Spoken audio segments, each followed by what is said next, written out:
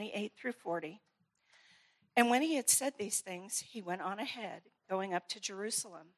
When he drew near to Bethphage and Bethany at the mount that is called Olivet, he sent 2 of the disciples, saying, "Go into the village in front of you, where on entering you will find a colt tied on which no one has ever yet sat. Untie it and bring it here. If anyone asks you, 'Why are you untying it?' you shall say this, 'The Lord has need of it.'" So those who were sent away and found it, just as he had told them, and as they were untying the colt, its owners said to them, "Why are you untying the colt?" And they said, "The Lord has need of it." And they brought it to Jesus, and throwing their cloaks on the colt, they set Jesus on it. And as he rode along, they spread their cloaks on the road.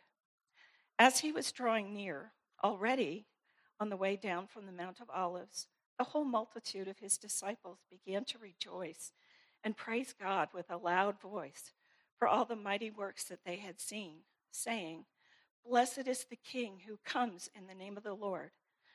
Peace in heaven and glory in the highest."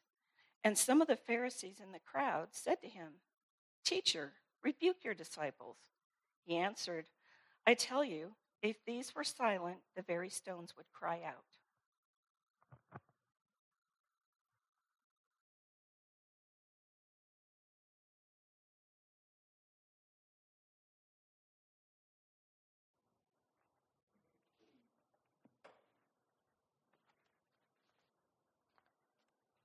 Please join me in a brief time of prayer. Our gracious God, Heavenly Father, Lord, we pray once again that you would focus our attention, Lord, upon your word. Not only the written word, but that you would focus our attention upon Christ, who is the word. We pray that you would fill this room, this place, with your glory, with the power and the presence of your Holy Spirit. And we pray that your Holy Spirit would be our guide and that he would teach us all things that you desire for us to know, that he would enable us to understand your word rightly. And through it all, Lord God, we pray that we would be made just a little more into the image of your Son, Jesus Christ. And Father, we pray these things in Christ's name. Amen.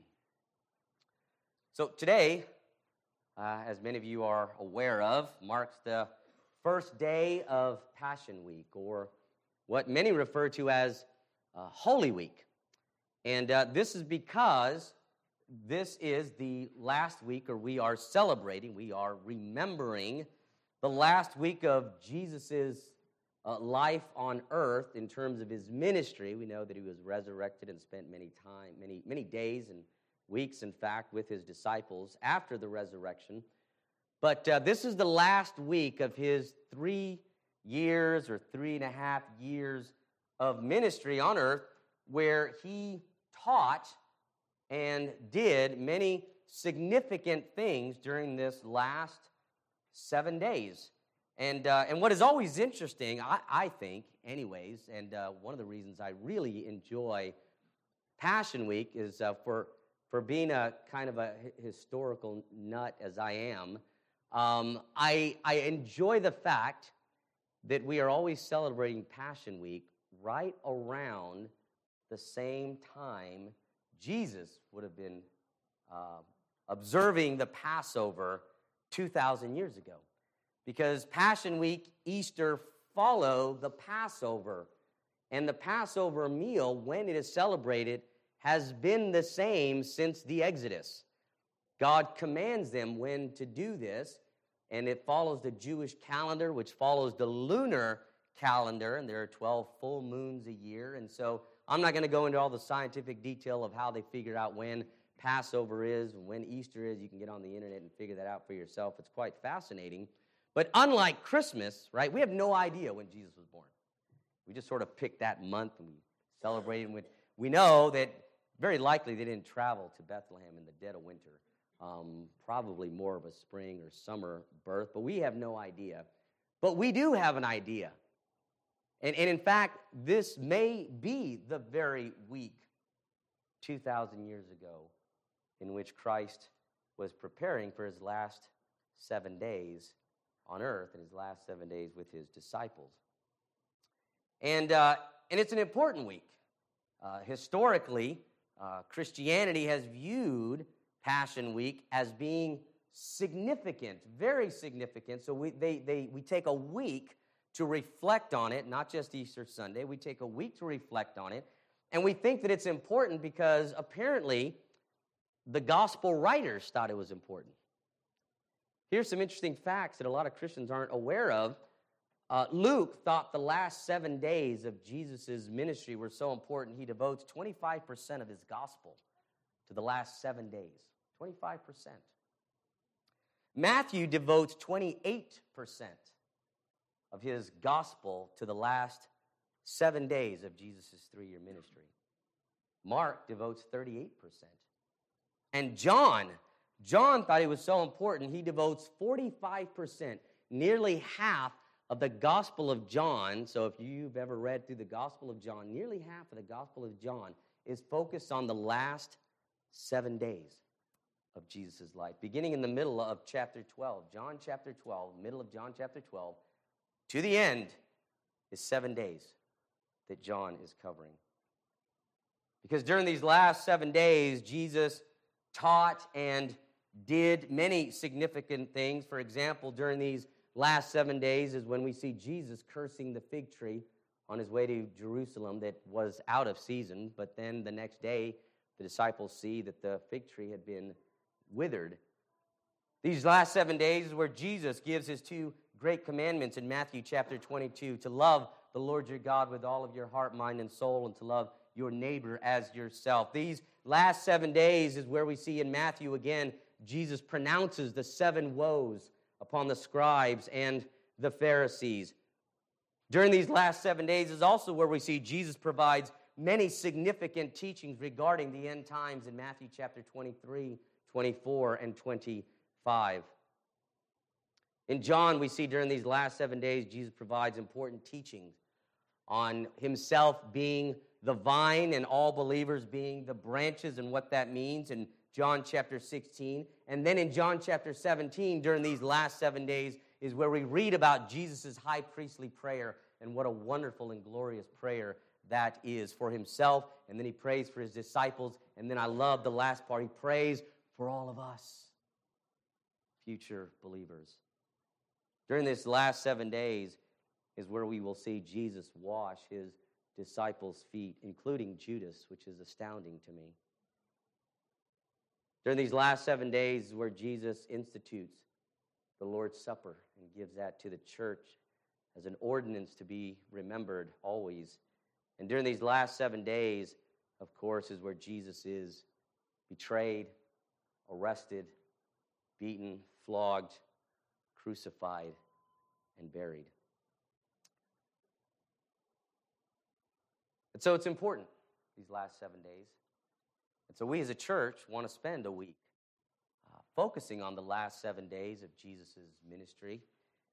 So a little plug, if you haven't RSVP'd for the Monday, Thursday service and our Good Friday evening service, I hope you will. It is a wonderful time of coming together. I so look forward to Monday, Thursday, and Good Friday and coming together as a body and just really spending a night of focusing and reflecting upon Jesus' last supper with his disciples, and then on Good Friday focusing on the death, the sufferings and death of Christ in anticipation of Resurrection Sunday.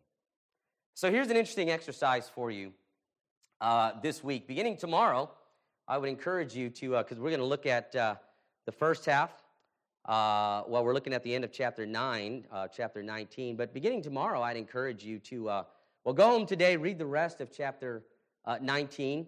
And then tomorrow, read half of chapter 20. Just stop somewhere in the middle, because somewhere in the middle is the end of Monday. Maybe go down to 27. And then on Tuesday, I'd encourage you to read the rest of chapter 20. And then Wednesday, Thursday, Friday, one chapter a day. I'd encourage you to read chapter 21, then chapter 22, then chapter 23. And then don't read anything on Saturday, because nothing happens on Saturday, at least with Jesus. He is dead and in the tomb. And then on Sunday morning before church, wake up and read Luke chapter 24 and focus on the last week of Jesus' life. But here we are in Luke chapter 19. And as I've already said, this is now the tail end of Jesus' 3-year ministry, or 3.5-year ministry, just depending on how you date it. And per Luke chapter 17, verse 11, just to sort of give you the background, the historical setting, he has traveled from Galilee, and he has made his way all the way down to Jerusalem, which is about a distance of about 100 miles on foot, which is a long way to walk. And so he's coming from Galilee, because Galilee is, in fact, where he does most of his ministering at. If you go through and read all 4 of the Gospels, and you pay attention to where Jesus is when he's teaching and performing miracles, most of his time is spent in the northern part of Israel. He really only comes to the southern part of Israel for the important holidays, as every good Jew would. And of course, while he's there, he will perform miracles and teach as well. But then after the holiday, he goes back to the northern part of Israel, around the Sea of Galilee, and that is where he spends most of his 3-year ministry. And so then in chapter 19, we're told that he stops in Jericho at the house of Zacchaeus as he's making his way to Jerusalem. And there he teaches a few parables to Zacchaeus and his disciples, and undoubtedly a large crowd that is probably standing outside of Zacchaeus' house, because there was a large crowd that followed Jesus and Zacchaeus to his house, right? Because everybody was wondering, what in the world? Why is he going to the house of a tax collector? But he goes into Zacchaeus' house, and of course we know that Zacchaeus gets saved. The Holy Spirit comes upon him, and he repents and restores all that he has stolen to those whom he has swindled money from. And so that brings us to verse 28 of our text. We're told, and when he had said these things, he went on ahead, going up to Jerusalem. So he went on ahead. Well, the question that immediately raises, at least in my mind, is ahead of whom, or ahead of what exactly? Apparently ahead of his disciples, or at least ahead of the crowd. It could also mean that he pressed ahead. It could be taken that way, that his face was bent and he was determined to go toward Jerusalem. But either way, you get the impression that he's in the house of Zacchaeus, and after he's done teaching, he suddenly just gets up and he walks out and begins going to Jerusalem, and everybody just says, "Whoop, there he goes. Follow him." He's pressing on ahead of the disciples. He's leading at the beginning of this ginormous crowd, this giant procession. And we're told that he goes up to Jerusalem, going up to Jerusalem. Now, there are some people who want to use phrases like this to try to point out the inaccuracy of Scripture. Because Jericho is north of Jerusalem. So wouldn't you say that he went down to Jerusalem? Why would you say he went up to Jerusalem? Isn't this a historical inaccuracy? No, because that kind of language is always used, even in the Old Testament and in the New Testament. That is because Jerusalem sits on a mountain called Mount Zion, which stands at about 2,500 feet. So it's not a small mountain. And you have to climb nearly 2,500 feet, because it is a short distance to west of the Dead Sea. And if you're familiar with the geography of Israel, you know that the Dead Sea is the only lake in the world that sits below sea level. So going toward Jerusalem from the Dead Sea, you start at below sea level, and you end up climbing all the way up to Jerusalem. So in the Bible, it doesn't matter which direction you're approaching Jerusalem from. You're always going up to Jerusalem, whether you're heading from the south or the north to the east or the west, because it is on a mountain. And so we're told then in verses 29 and following, when he drew near to Bethphage and Bethany at the mount that is called Olivet, he sent 2 of his disciples, We don't know which two. None of the Gospels identify them for us, but he sends two of his disciples, saying to them, "Go into the village in front of you, where on entering you will find a colt tied on which no one has ever sat." And again, we don't know which town he says.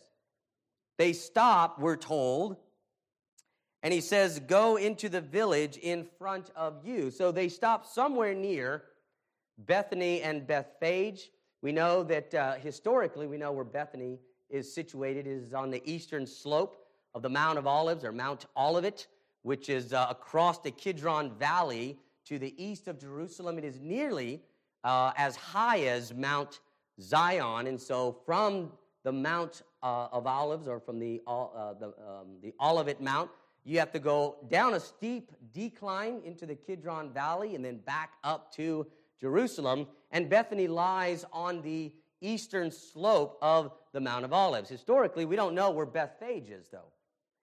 We don't know if Bethphage was in between Bethany and Zion, or was Bethany between Bethphage and Zion.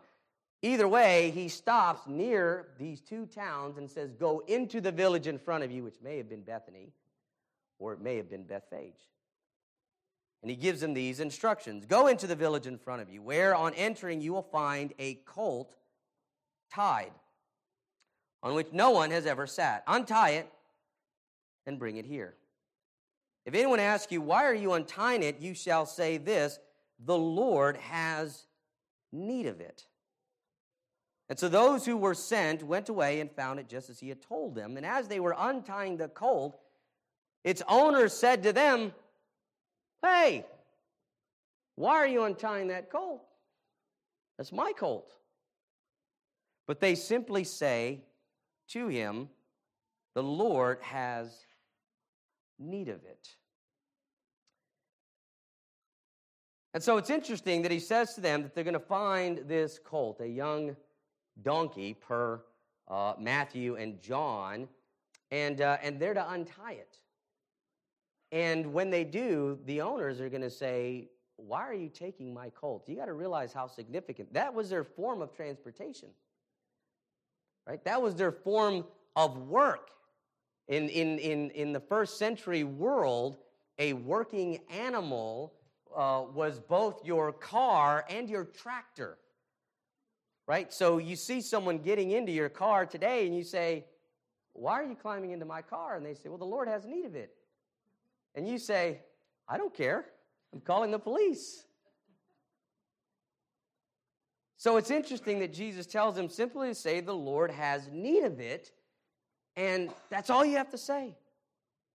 So you have to, first of all, realize the immense trust and faith that they have in Jesus, right? What a weird thing to tell us to do, but they don't ask any questions. Like Abraham, when God says, "I want you to sacrifice your only son," Abraham simply, in his mind, doesn't even say it verbally, right? "Point me in the right direction." He tells the disciples, "Go into that town. When you get into town, you're going to find a colt. Start to untie it. Bring it here. If someone says anything to you, simply say, 'The Lord has need of it.'" Okay. We're not going to ask any questions. They simply trust Jesus, even when his words or his actions don't make any sense. And this passage is really all about that this morning. This message is all about that, and you'll see why in a moment. But the question is, why does this happen, or how is this happening? I mean, is this some sort of Jedi mind trick, right? The Lord has need of it. You may take the colt.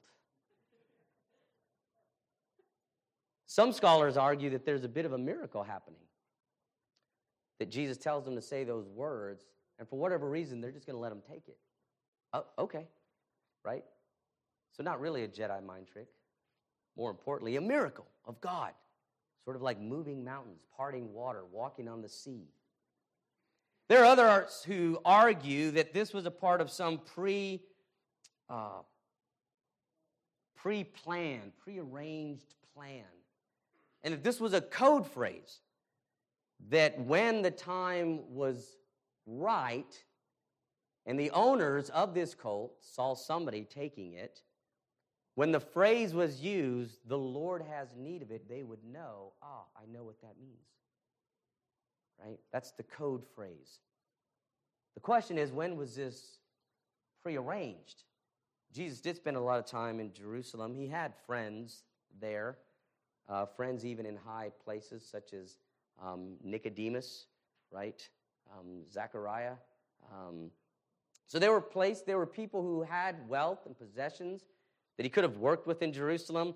All of that is really speculation. We really don't know why he does this, and none of the gospel writers actually give us any explanation. The only explanation we're ever really given, the closest thing to an explanation, is John believes in his gospel that this was to fulfill what was written by the prophet Zechariah in Zechariah 9:9, and then John cites, "Fear not, daughter of Zion, behold, your king is coming, sitting on a donkey's colt." So according to John, this was all designed to fulfill prophecy. But this is where things start to get very interesting. Look at verses 35 to 38. "And they brought it to Jesus, and throwing their cloaks on the colt, they set Jesus on it. And as he rode along, they spread their cloaks on the road, and as he was drawing near, already on the way down the Mount of Olives," so he's coming down toward the Kidron Valley, heading in a western direction, "the whole multitude of his disciples began to rejoice and praise God with a loud voice for all the mighty works they had seen, saying, Blessed is the King who comes in the name of the Lord, peace in heaven and glory in the highest." Now, there are at least three important items that need to be pointed out from these 4 verses. The first, again, is why does he choose a colt? Why not a horse? Something a little more impressive. Why does he choose a colt to ride into Jerusalem? Well, first of all, as I've already said, in fulfillment of Zechariah 9:9, right, to fulfill prophecy. Jesus is always pointing out that the entire Old Testament is about me. It's all about me.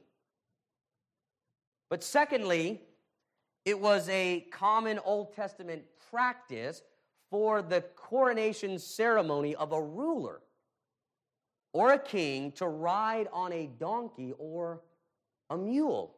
This was a common ancient Near Eastern, ancient Middle Eastern practice that they did, because donkeys and mules were not considered war animals, right? You don't go into war on a donkey or a mule. You go into war on a horse, a stallion if you can, something fast and powerful.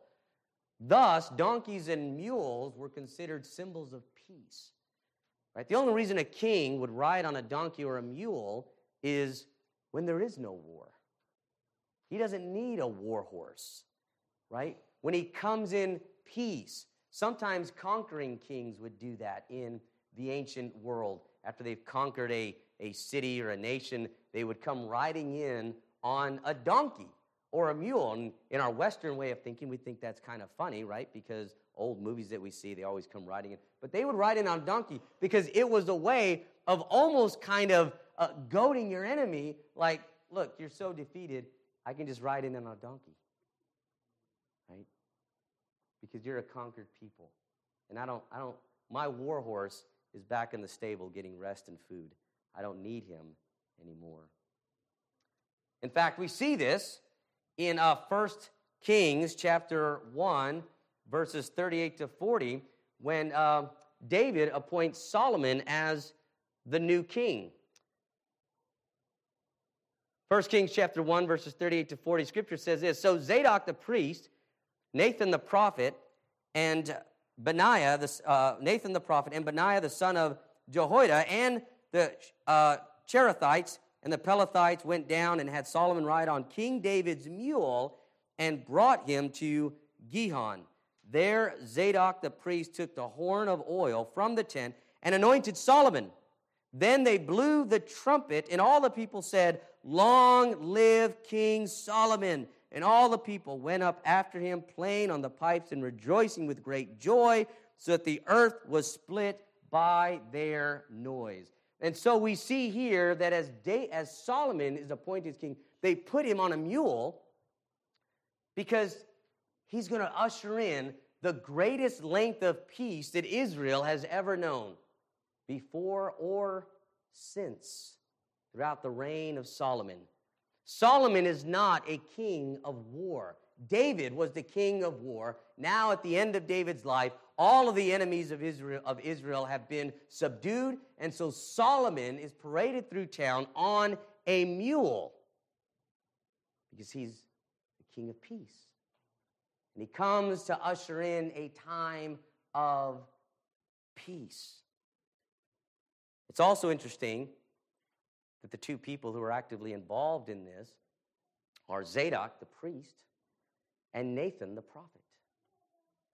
And so you have Solomon, who would usher in a reign of peace, who would build God's temple, coming into Jerusalem on a mule with the prophet and the priest of Israel, prophet, priest, and king coming into Jerusalem. Are you tracking with me? This is all about Christ. Because what we see here and what we are celebrating today on Palm Sunday is the coming of the prophet, priest, and king, all wrapped into one person who would build the true temple of God, the church of God.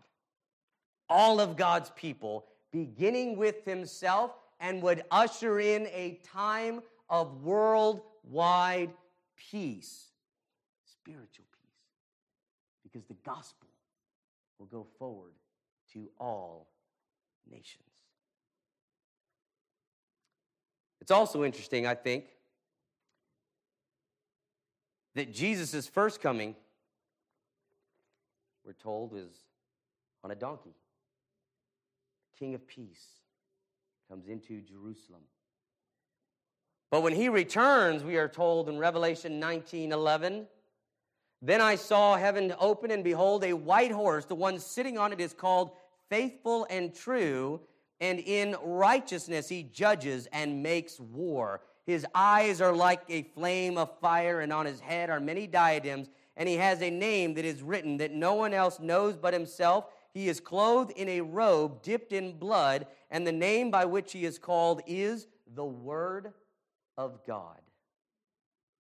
And the armies of heaven, arrayed in fine linen, white and pure, were following him on white horses. From the mouth comes a sharp sword to which to strike down the nations, and he will rule them with a rod of iron. He will tread the winepress of fury and of the wrath of God the Almighty. On his robe and on his thigh he has the name written, King of Kings and Lord of Lords." The first time he comes is on a mule to bring peace to those who will repent and believe upon the gospel. But those days are coming to an end. And pretty soon Christ will return, but when he comes back, he will come on a war horse at the head of an army of angels, and he will once and for all destroy the enemies of God's people and will restore the new heaven and the new earth. He will restore all that Adam and Eve have ruined, what we looked at last week, what we read about this morning in our corporate reading of the gospel story. So Palm Sunday also points us forward to that day, to that glorious day. A second item to address from these verses in our text is why the cloaks on the colt and the road.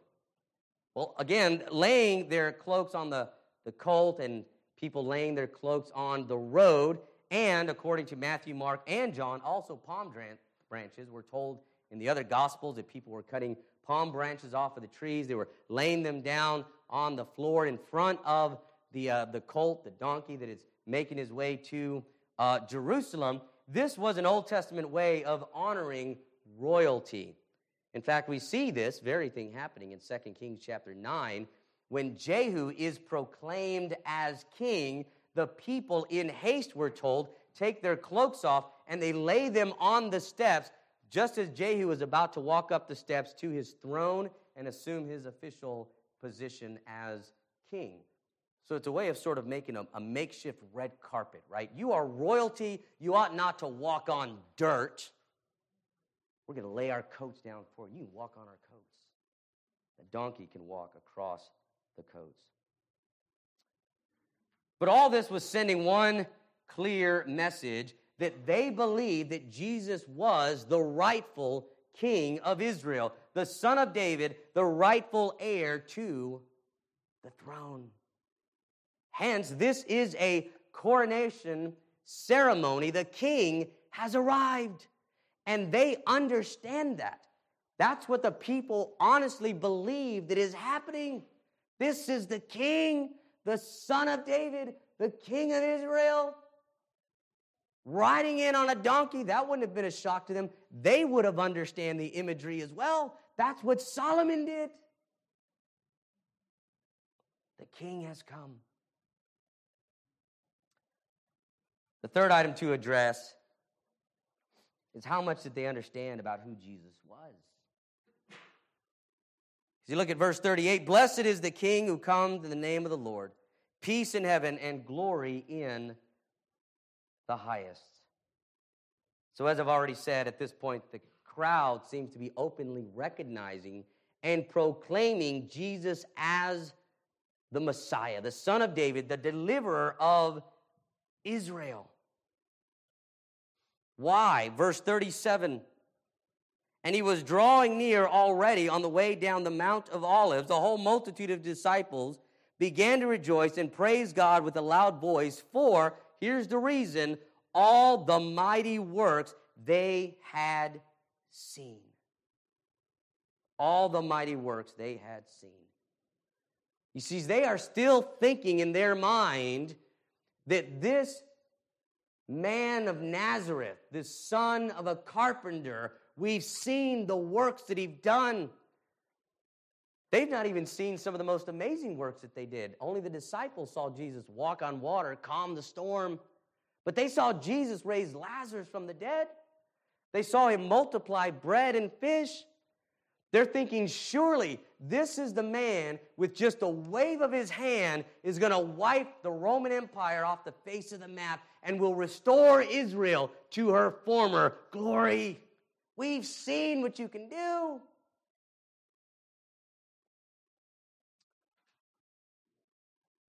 Very likely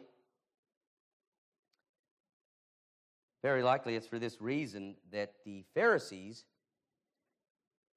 begin telling Jesus in verse 39, and some of the Pharisees in the crowd said to him, Teacher, rebuke your disciples. The word disciples here is being used in a general sense, meaning followers. It's not just the 12 he's saying this to. Rebuke all these people who are following you.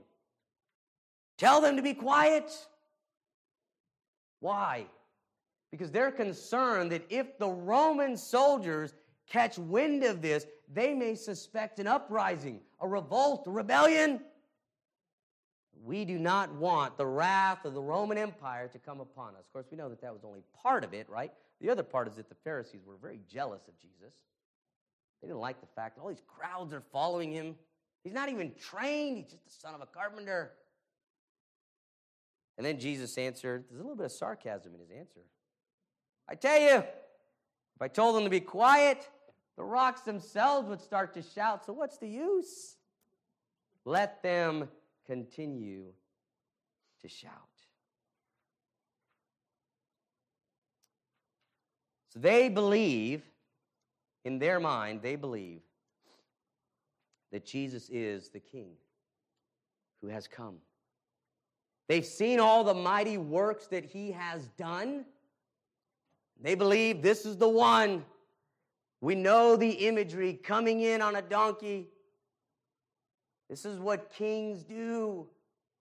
And he's going to overthrow the Roman Empire.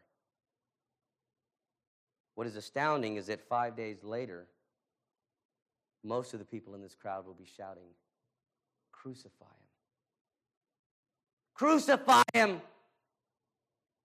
We don't want anything to do with that man.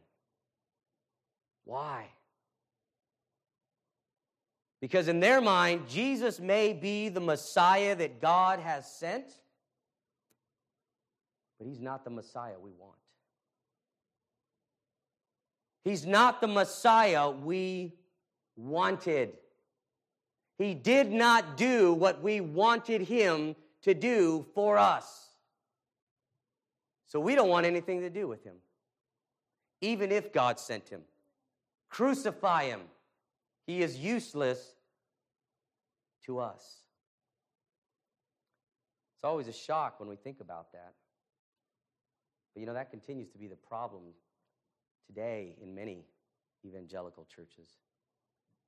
Particularly when we talk about the prosperity gospel that is becoming so prevalent in evangelicalism, that is so poisonous and dangerous to the church. Put your trust in God, and he will make you healthy, wealthy, and wise. He will give you everything you've ever wanted. He is the genie in the lamp.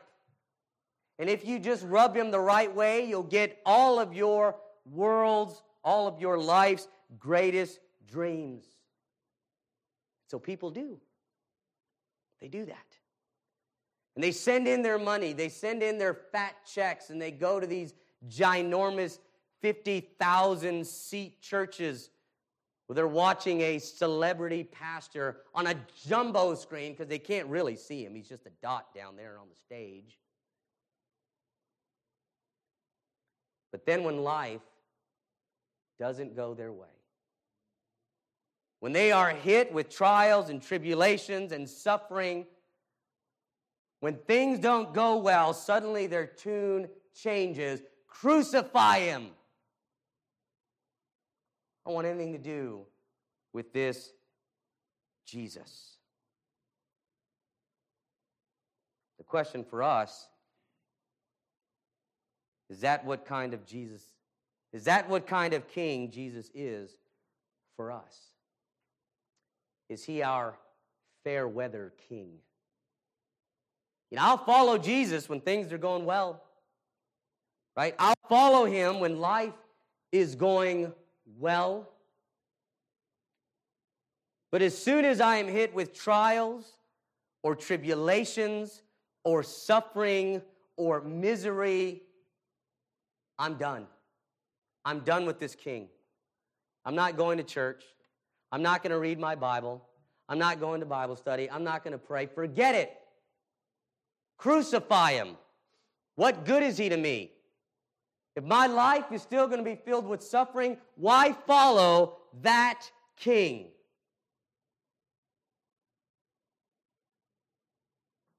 Or is he the kind of king that we obey only when it's convenient?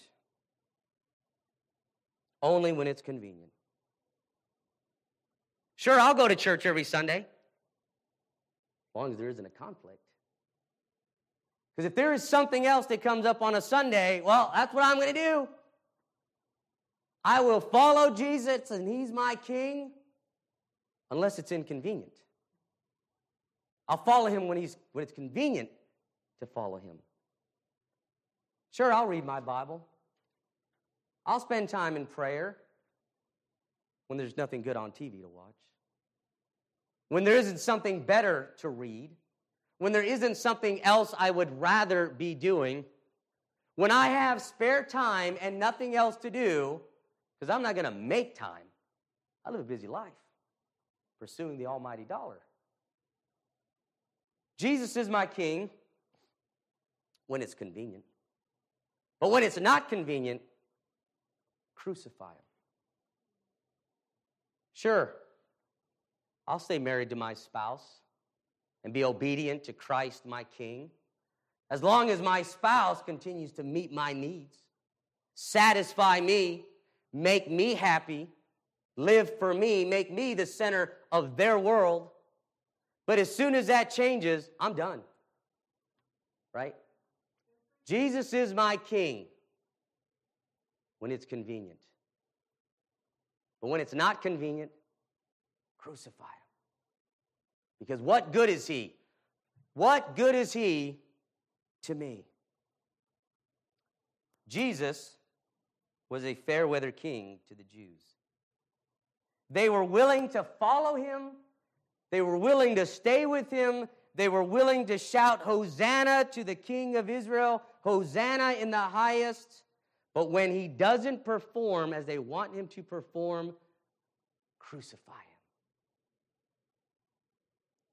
How often do we do the same? Maybe not with our words. Maybe not in our mind. Maybe we don't think those thoughts, but by our actions. We say that Jesus is my Fairweather King. I'll follow him when life goes well. I'll follow him when it's not inconvenient.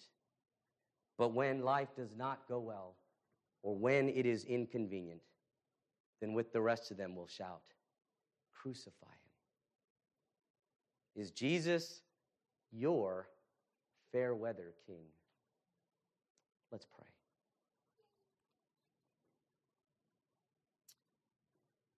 Our gracious God, Heavenly Father,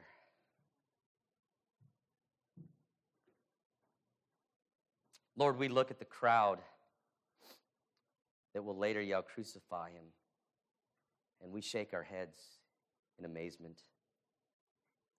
Yet so often we do the same. All of us, Lord, I am guilty of it as well.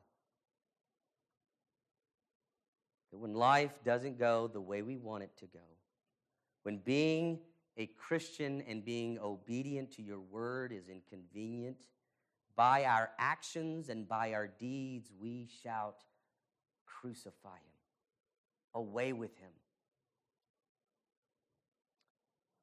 Father, I pray for all of us in this room today that Christ would never be our Fairweather King. That we will follow him through thick and thin, through good times and bad, through joy and suffering, through convenience and inconvenience. That we will bow the knee to his lordship and say, I will follow you the rest of my life, no matter where you go.